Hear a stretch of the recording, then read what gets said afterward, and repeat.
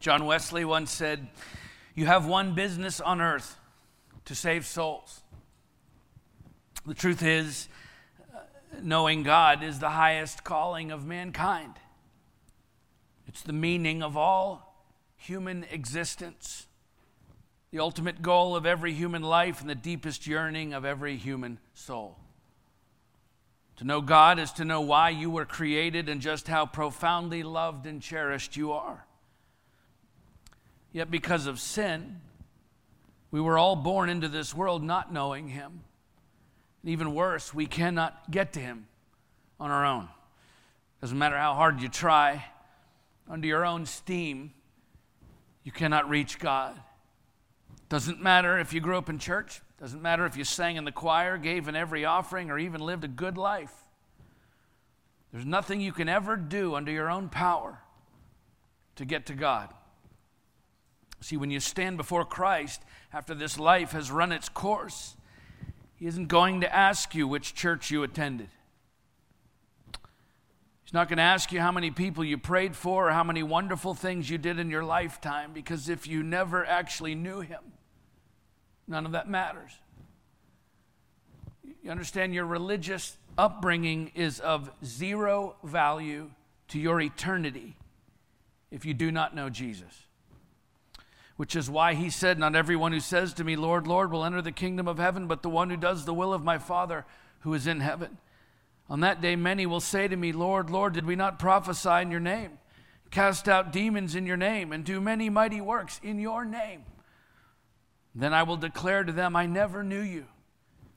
Depart from me, you workers of lawlessness,'" Matthew 7:21 through 23. So people who prophesied in His name, people who cast out demons successfully in His name, people who did mighty works in His name, He calls those same people workers of lawlessness.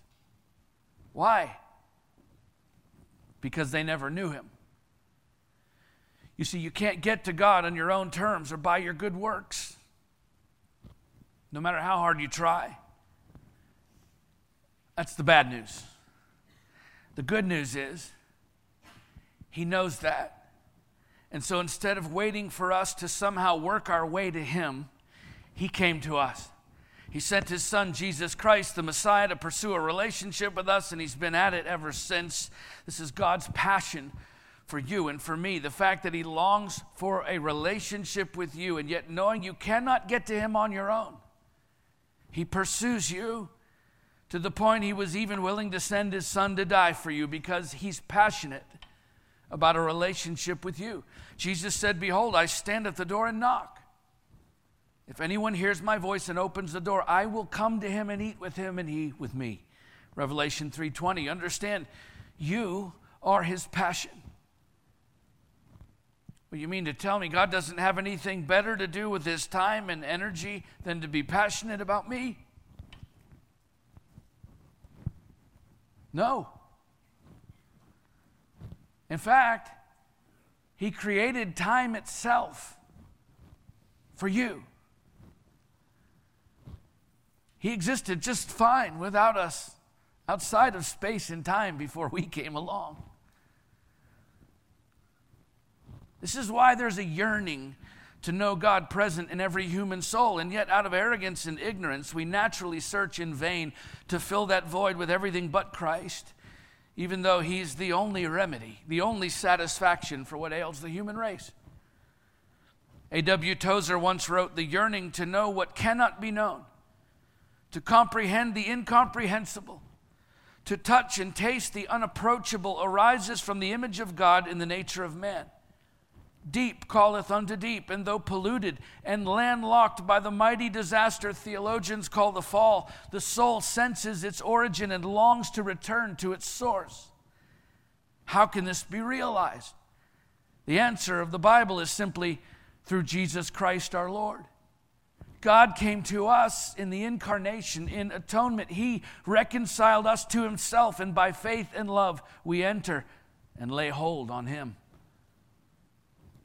Knowing Jesus is the only recompense, the only restitution for our sin-stained souls. Knowing him is the only pathway to peace and fulfillment and truth, because knowing him puts every other aspect of our lives into its proper perspective. In fact, there is no other way to correctly understand this world or your place in it apart from knowing Jesus Christ. And yet we cannot know him on our own terms. The truth is, it's impossible for man to get to God through human effort and understanding alone. That's why Jesus said, how difficult is it for those who have wealth to enter the kingdom of God?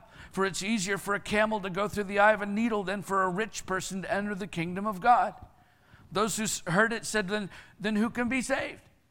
But he said, what is impossible with man is possible with God. Luke 18:24-27. That's why he said, I'm the way and the truth and the life. No one comes to the Father except through me. John 14:6. And of course, he also said, no one can come to me unless the Father who sent me draws him. John 6:44. It's also why the Apostle Paul said, for by grace you've been saved through faith, and this is not your own doing. It is the gift of God, not a result of works, so that no one may boast. Ephesians 2:8-9. We cannot get to God on our own. It's why he continues to passionately pursue the lost, because lost people don't know they're lost. Not until God draws them to himself and ultimately reveals himself to them through his word. And here's why that should be a profound burden in your life today. At least if you're a Christian. Because the way that God draws people to himself is through you. That's why it's critical that we're in tune with the Spirit of Christ inside of us, because the desire of the Spirit of God within you is to relentlessly pursue the lost through you. Why? Because lost people don't know they're lost until someone shows them the way. And that someone is you and me, as the Holy Spirit guides us. So look, this may rub some people the wrong way. In fact, the truth has a way of doing that. Okay, if you can't remember the last time you told a lost person about Jesus, then chances are you're not listening to his voice in your life or following his leading from day to day, because his desire clearly is to passionately pursue the lost through you. So when it comes to making disciples, there's no downtime. There are no breaks from telling other people about Jesus. You understand, bearing witness to the lost about Jesus Christ and his gospel should be a matter of course in your daily life. Just a part of what comes out of you in your conversation and in your behavior every day. It's born out of a passion for the gospel that is ever working in your own life. It should always be on your mind and ever in your heart to share the love of Christ and the truth of Christ with those who've never experienced either. Because the lost don't know they're lost until someone shows them the way. But you won't do that, at least not as a normal part of your everyday life. You won't do that if you're not passionate about the gospel that's working in your own life first. You know why? Because the things you are passionate about the most are the things your life reflects the most. Your life reflects what you believe. Right? What you're passionate about the most, that's what your life reflects the most, which of course raises an obvious question. Are you passionate for the gospel? Because if you are, then the gospel will inform your decisions. It will drive your conversations. It will ground your relationships. It will anchor your daily life. How you think and feel and react to life and people in your life day in and day out, that will be guided by the gospel working inside of you. It's also how other people know that it's real, because they see it at work in you every day, and how you act and react to people and circumstances, and what you say and how you say it, and whether or not there's evidence of it being lived out in your own life. It's the point the Apostle Paul's making in the next part of this letter, as we'll see as we continue our sermon series working our way through Romans, that the way God leads others to him is through you. When you're as passionate about the gospel as he is about you. Because that's when it shows up in your own life, as we'll see. So let's pick the story back up where we left off. Romans chapter 10, beginning with verse 14. And we're going to go ahead and just read the rest of the chapter. It's only, I think, 7 or 8 verses left. and then we'll go back and unpack it a bit through the message today. So Romans 10, verse 14 to the end of the chapter. This is where we left off last time. How then will they call on him in whom they have not believed? And how are they to believe in him of whom they have never heard? And how are they to hear without someone preaching? And how are they to preach unless they are sent? As it is written, how beautiful are the feet of those who preach the good news, but they have not all obeyed the gospel. For Isaiah says, Lord, who has believed what he has heard from us? So faith comes from hearing, and hearing through the word of Christ. But I ask, have they not heard? Indeed they have, for their voice has gone out to all the earth, and their words to the ends of the world. But I ask, did Israel not understand? First, Moses says, I will make you jealous of those who are not a nation. With a foolish nation I will make you angry. Then Isaiah is so bold as to say, I've been found by those who did not seek me. I've shown myself to those who did not ask for me. But of Israel he says, all day long I have held out my hands to a disobedient and contrary people. Okay, so up to this point in the letter, Paul has taken great pains to show us that God's way is not a matter of a good upbringing or an impressive status in life or a squeaky clean past. In other words, God's way is not one of legalism. Rather, he saves people by grace through faith, as the Gentiles who have come into the church at this point have been prime examples of. It's shocking to the Jewish people because they were considered unclean with anything but a squeaky clean past or a good upbringing or a upstanding status in society. And so it's such a profoundly important message. And it's one that Paul is passionate about. In fact, he wants everyone to follow it. He wants all people to come to know and believe and follow the gospel of Jesus Christ, which of course is the central purpose of this entire letter. Right? E.F. Scott says this passage might seem to be only a digression, but it is central to the whole epistle. More plainly than anywhere else, Paul here discloses his purpose in writing as he does to the Roman church. He's coming to Rome in order to make it his starting point for a new mission, and he needs the cooperation of the Christians in the capital. So Paul says, look, this gospel message that I've been telling you about is everything, and it needs to be everything to you if you're a true follower of Christ, because at the end of the day, it all comes down to faith, because you cannot get to God any other way. And so if you're not passionate about your faith in Christ and his gospel, how do you expect anyone else to be when you tell them? Right? He says, how then will they call on him in whom they have not believed? Right? The question is, are you passionate about the gospel? Because the things you're passionate about the most are the things your life reflects the most. I've shared this thought with you before, and I probably will again in Resurrection Sunday in just a few weeks, because honestly, I've never come up with a better way to illustrate this point than this. So listen, if your best friend or your spouse died, and you went to the funeral or the graveside service and you watched them being lowered into the ground, buried in a casket, and then 3 days later, you decide to go and visit that gravesite to pay your respects to your best friend or to your spouse, except that when you get there, you find that the gravesite has been dug up, and now it's empty. Right? Think of the utter shock you would feel looking at an empty grave that you saw your friend lowered into. But then as you're walking back home, completely confused, devastated by this unlikely turn of events, your best friend or your spouse walks up beside you full of life and in perfect health. Without question, that event would define every single day of the rest of your natural life. You would never not talk about it. You would never pretend it didn't happen. You would never try to distance yourself from the reality of it. It wouldn't even matter to you that it made some people uncomfortable when you talked about it, or they flat out didn't believe you. You wouldn't care.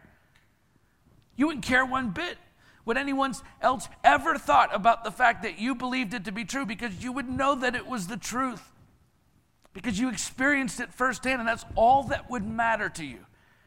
Right? The reality that your best friend or your spouse was dead and then came back to life 3 days later, that would shape the rest of your life no matter what anyone else ever thought. Well, listen, for the Christian, the reality of the gospel of Jesus Christ should shape every single day of our lives. We should never not talk about it. We should never pretend it didn't happen. We should never distance ourselves from that reality, even if it makes some people uncomfortable every time we talk about it. Because it's not just some story we believe in. It's a reality that we're living in. The single most important reality of them all. The fact that the same Jesus who was crucified 2,000 years ago for you and for me is alive today. I mean, shouldn't we be passionate about that information? About that story, about what Jesus has done for us? Because look, if that is not true, then what we believe as Christians actually means nothing. It means nothing. But if that is true, well, then what we believe as Christians means everything. C.S. Lewis once said, Christianity, if false, is of no importance, and if true, of infinite importance. The only thing it cannot be is moderately important. Which, of course, begs the question, why are there so many professing Christians, then, who are reluctant to share this extraordinary gospel story about Jesus Christ with others? Well, maybe it's because we believe in the story, but we haven't believed it to the degree that we have allowed the reality of it to actually shape our daily lives, to change the way we see God and the way we see others and the way we see our own lives because of what He's done for us and what that says about us as a people. Because I'll tell you, once you come to grips with the fact that the Spirit of God is actually trying to speak to you every day of your life, that He's trying to lead you where you need to go every day of your life, that He's trying to give you what you need to accomplish His will for you every day of your life, when you truly believe with a conviction the reality that He is in fact alive and constantly, unceasingly active in your life on your behalf, I'm telling you, you begin to listen for and pay attention to His voice, and you begin to follow His leading, and you begin to receive what He's trying to give you, and then everything about how you live your life changes drastically. In fact, it has to. It's exactly what happened in Paul's life. Once he finally believed in the gospel, he began living a whole new life. Everything about how he was living before changed. In fact, his life before and after he came to faith in Christ and His gospel couldn't have been any more drastically different. And he was passionate about it because he knew it was the truth. And so he passionately wanted to tell others. Listen, that kind of thing doesn't happen unless you believe it. The reality that Jesus Christ is who He says He is and did what He said He would do, that has to pervade every single area of your entire life. And one of the extraordinary changes that happens when you believe that is that you cannot help but tell everyone else about it. Come on, if your spouse rose from the dead after being in the grave for 3 days, who would you hide that from? Nobody. You would tell everybody you could. You'd run to the tallest building in Greenville and shout it to the city, whether they believed it or not. Not my problem. So why do we hide our own faith in the gospel from other people? I know we believe the story, but have we accepted the reality of it in our own lives to the point that our daily lives are shaped by it? Because if you have, you'll be passionately sharing it with other people on a regular basis, and that'll be reflected in your life every day. Why? Because the things you're passionate about the most are the things your life reflects the most. That's a fact. That's why so many Christians, by the way, use social media and personal contacts and texts and tweets and Instagram posts and every other platform they can possibly get a hold of to share with everyone they possibly can their personal beliefs about political issues and governmental issues and the perils of pharmaceuticals and healthier ways to live and our rights that are being slowly taken away in this country, and on and on and on it goes. And look, a lot of that is good information that should be shared. But here's the point. Why do we share all of that the way that we do and as much as we do? It's because the things we believe the most in are the things we're most passionate about, and the things we're passionate about the most are the things our lives reflect the most. Charles Spurgeon said, "Every Christian is either a missionary or an imposter." Paul continues, "And how are they to believe in Him of whom they have never heard? And how are they to hear without someone preaching?" Okay, hearing first of all, is a reflection of first century life. In fact, Paul doesn't even raise the possibility here of the message being read at this point, because although there were people who could read at the time, the average first century citizen depended instead on being able to hear something, because most of them didn't read. And so if the message of God was going to be spread in the first century, by and large, it had to be heard. Okay? And so for this, a preacher was needed. So faith comes from hearing, he says, and hearing through the word of Christ. And by the way, we shouldn't conflate preaching here with just a Sunday morning sermon. Although that may have been included in Paul's meaning, it's certainly not what he primarily had in mind here, because the verb he uses for preaching, kerusso, in the ancient Greek, refers to a herald, a public crier.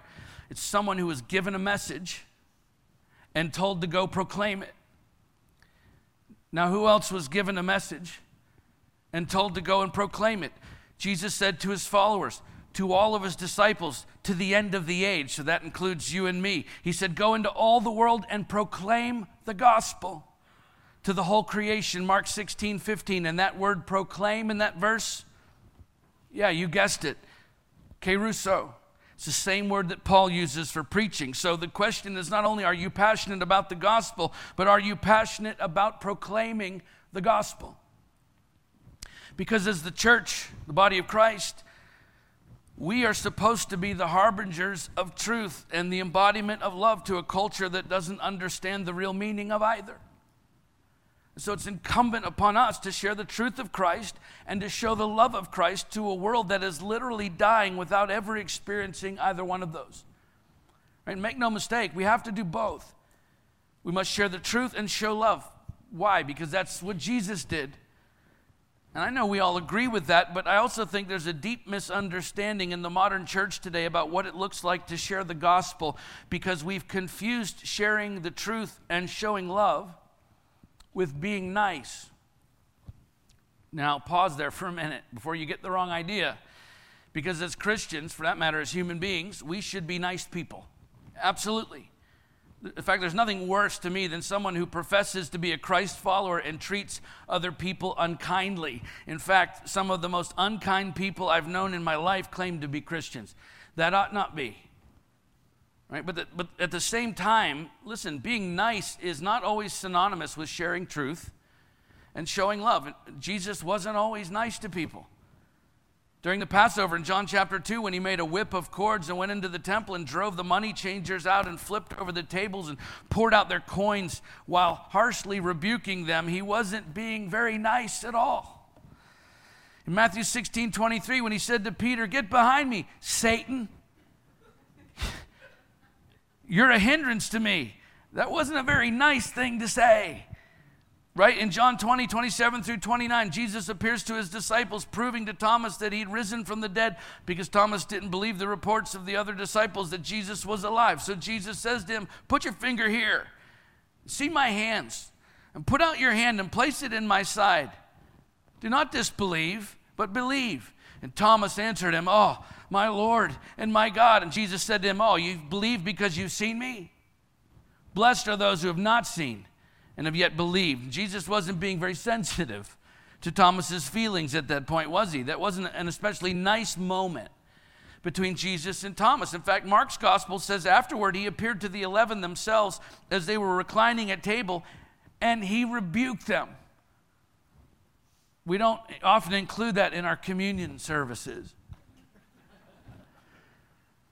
He rebuked them for their unbelief and hardness of heart, because they had not believed those who saw him after he had risen. Mark 16:14. That was right before he told them to go out into all the world and proclaim the gospel. Okay, the truth is, we could spend the rest of this sermon just reading through examples of Jesus not being particularly nice to people. And yet, when Jesus wasn't nice, it also wasn't random. It's not that he was in a bad mood that day, so he decided to be unkind to someone. No, every single time that Jesus was not particularly nice to someone, it's because in that moment, being nice would have hindered him from sharing truth or showing love. You understand? That's the benchmark for the Christian when it comes to being nice, or when considering the feelings of other people. As followers of Christ, we should always strive to be kind, considerate, nice people, absolutely, unless being nice, being considerate of others' feelings, means not sharing the truth or showing real love, because it might offend them. In that moment, feelings take a back seat to truth and love. Because our passion for saving the lost with the truth of the gospel should be greater than our compassion for how it might affect someone's personal feelings when they disagree. Which seems like an obvious thing to say to a room full of Christians, and yet the gospel historically hasn't always been one of the hallmarks of the modern church, believe it or not. Political involvement, social activism, personal testimonies, cultural awareness, acts of compassion have often been at the forefront of the church more than the gospel message itself. And I understand all those are good things, but those are not the gospel. Even your personal testimony about what God has done in your life, that's good, and you should definitely share it. But you understand, your testimony is not the gospel. Your testimony is your story. The gospel is his story. When Jesus gave us the Great Commission in Matthew, what was to be the singular focus of the church, he said, all authority in heaven and on earth has been given to me. Go therefore and make disciples of all nations, baptizing them in the name of the Father and of the Son and of the Holy Spirit. And how exactly are we supposed to do that? He says, by teaching them to observe all that I have commanded you. Matthew 28:18-20. Okay, the way we make disciples is by proclaiming the gospel. The way we evangelize is by proclaiming the gospel. The way we show compassion is by proclaiming the gospel. The way we share the love of Christ is by proclaiming the gospel. The way we engage the culture is by proclaiming the gospel. Well, okay, do we not feed the hungry, clothe the naked, heal the sick, and comfort the hurting? Of course we do. But listen, all of that is nothing more than a byproduct. It's a wonderful byproduct, but nonetheless, it's a byproduct of the proclamation of the gospel. You see, if all of our good works are not accompanied by the proclamation of the gospel, then all we're doing is offering temporary solutions to an eternal problem. The gospel must be the singular and central focus of the church if our social justice and acts of compassion and political involvement and all the rest is to have any lasting meaning at all. Yes, compassion is one of the foundational moorings of the Christian faith. I'm not minimizing it. James, the brother of Jesus, said religion that is pure and undefiled before God and the Father is this: to visit orphans and widows in their affliction and to keep oneself unstained from the world, which we're going to talk about in the next couple of chapters. James 1:27, the Apostle Paul wrote, put on then as God's chosen ones, holy and beloved, compassionate hearts, kindness, humility, meekness, and patience, bearing with one another. Colossians 3:12 and 13. Compassion has always been one of the hallmarks of Christianity, and therefore the church as well, or at least it should be. But listen, in the modern age of Christianity, we've been often confused about a passion for the proclamation of the gospel and compassion for the feelings of those who are lost and may be offended by the hearing of it, to the point that we've often either watered down the message or refused to share it at all because we don't want to feel socially awkward. I'm telling you, that kind of misguided compassion is extremely dangerous for this world, because that's the kind of compassion that has kept scores of Christians from sharing their faith in Christ openly with those who are lost. In fact, I would say that compassion has probably kept more people out of heaven than hate. That sounds harsh, but I think it's true. Penn Jillette, he's a famous magician. He's half of the act of Penn and Teller. He's an outspoken and passionate advocate for atheism. One time he was witnessed to by a Christian after one of their shows, and although Jillette is still an atheist, he was so impressed by the man's effort unceasingly to tell him about Jesus that Jillette said this. He said, I've always said I don't respect people, he's referring to Christians, who don't proselytize, who don't share the gospel. I don't respect that at all. If you believe there's a heaven and hell and people could be going to hell or not getting eternal life or whatever, and you think it's not really worth telling them this because it would make it socially awkward, how much do you have to hate somebody to not proselytize? How much do you have to hate someone to believe everlasting life is possible and not tell them that? He then offered this example to illustrate his own point. He said, if I believe beyond a shadow of a doubt that a truck was coming at you and you didn't believe it, you didn't believe that a truck was bearing down on you, there's a certain point that I tackle you. And this he said, is more important than that. How can we possibly say we love Jesus and not share the gospel with those who need to hear it? Whether it offends them or not. But listen, you won't share it with others if you're not passionate about it yourself, because the things we're passionate about the most are the things our lives reflect the most. And by the way, the fact that some people will not accept the message is actually not your responsibility. Paul says, but they have not all obeyed the gospel. Right? And then he goes on to quote the prophet Isaiah and Moses and David, which we just read, who foretold the rejection of the gospel by Israel. Not all who hear the message, in fact, most who hear it will not accept it. That is not your responsibility. It's simply to proclaim the message by passionately reflecting it in your own life in word and in deed. Evangelist Vance Havner once said, it's not our business to make the message acceptable, but to make it available. We're not to see that they like it, but that they get it. And then Paul continues, and how are they to preach unless they're sent? As it is written, how beautiful are the feet of those who preach the good news. It's interesting that he quotes from Isaiah and Nahum here, how beautiful are the feet of those who preach the good news, because in the first century, feet were considered many things, but beautiful wasn't one of them. Why? Because they wore sandals, first of all, and they walked everywhere, so the feet were usually the dirtiest, smelliest, most abused part of the body. But they also represent the profoundly important activity of taking this gospel to the ends of the earth, which is what makes them beautiful, which begs the question. Not only are you passionate about the gospel and passionate about proclaiming the gospel, but are you passionate about living out the gospel? Listen, wherever that may lead you, even if you don't feel qualified to go where he's sending you, because I can tell you from firsthand experience, God is more interested in your heart than he is in your resume. God is not impressed with all of the things that impress mankind. There's no amount of experience, no amount of education, no body of work, or any human accomplishment that impresses God. Now, what he's looking for is people with willing hearts. Right? What qualifies you to make disciples is not what you've accomplished for Jesus. It's what he's accomplished for you. Sharing Christ with others has nothing to do with your accomplishments or lack thereof. And yet one of the primary reasons that people give for not answering the call to make disciples, to go wherever God leads them or the gospel leads them, is they don't feel qualified or worthy because of their weaknesses or failures. It's all the things we've been talking about in the previous chapters, their upbringing or their current status or their past life, sins they've committed, mistakes they've made, the family they were raised in. They've spent years accumulating feelings of shame and guilt and low self-worth to the point that they remove themselves from qualifying for any type of ministry. Well, listen, once you place your faith and trust in Jesus Christ, repent of your sins and become a follower of his, your past no longer has a voice in your future. You know why? Because the blood of Jesus Christ that poured down off of that cross 2,000 years ago at Calvary runs deeper than the deepest hurts. It washes away every ounce of sin and shame and guilt that we try to hold on to.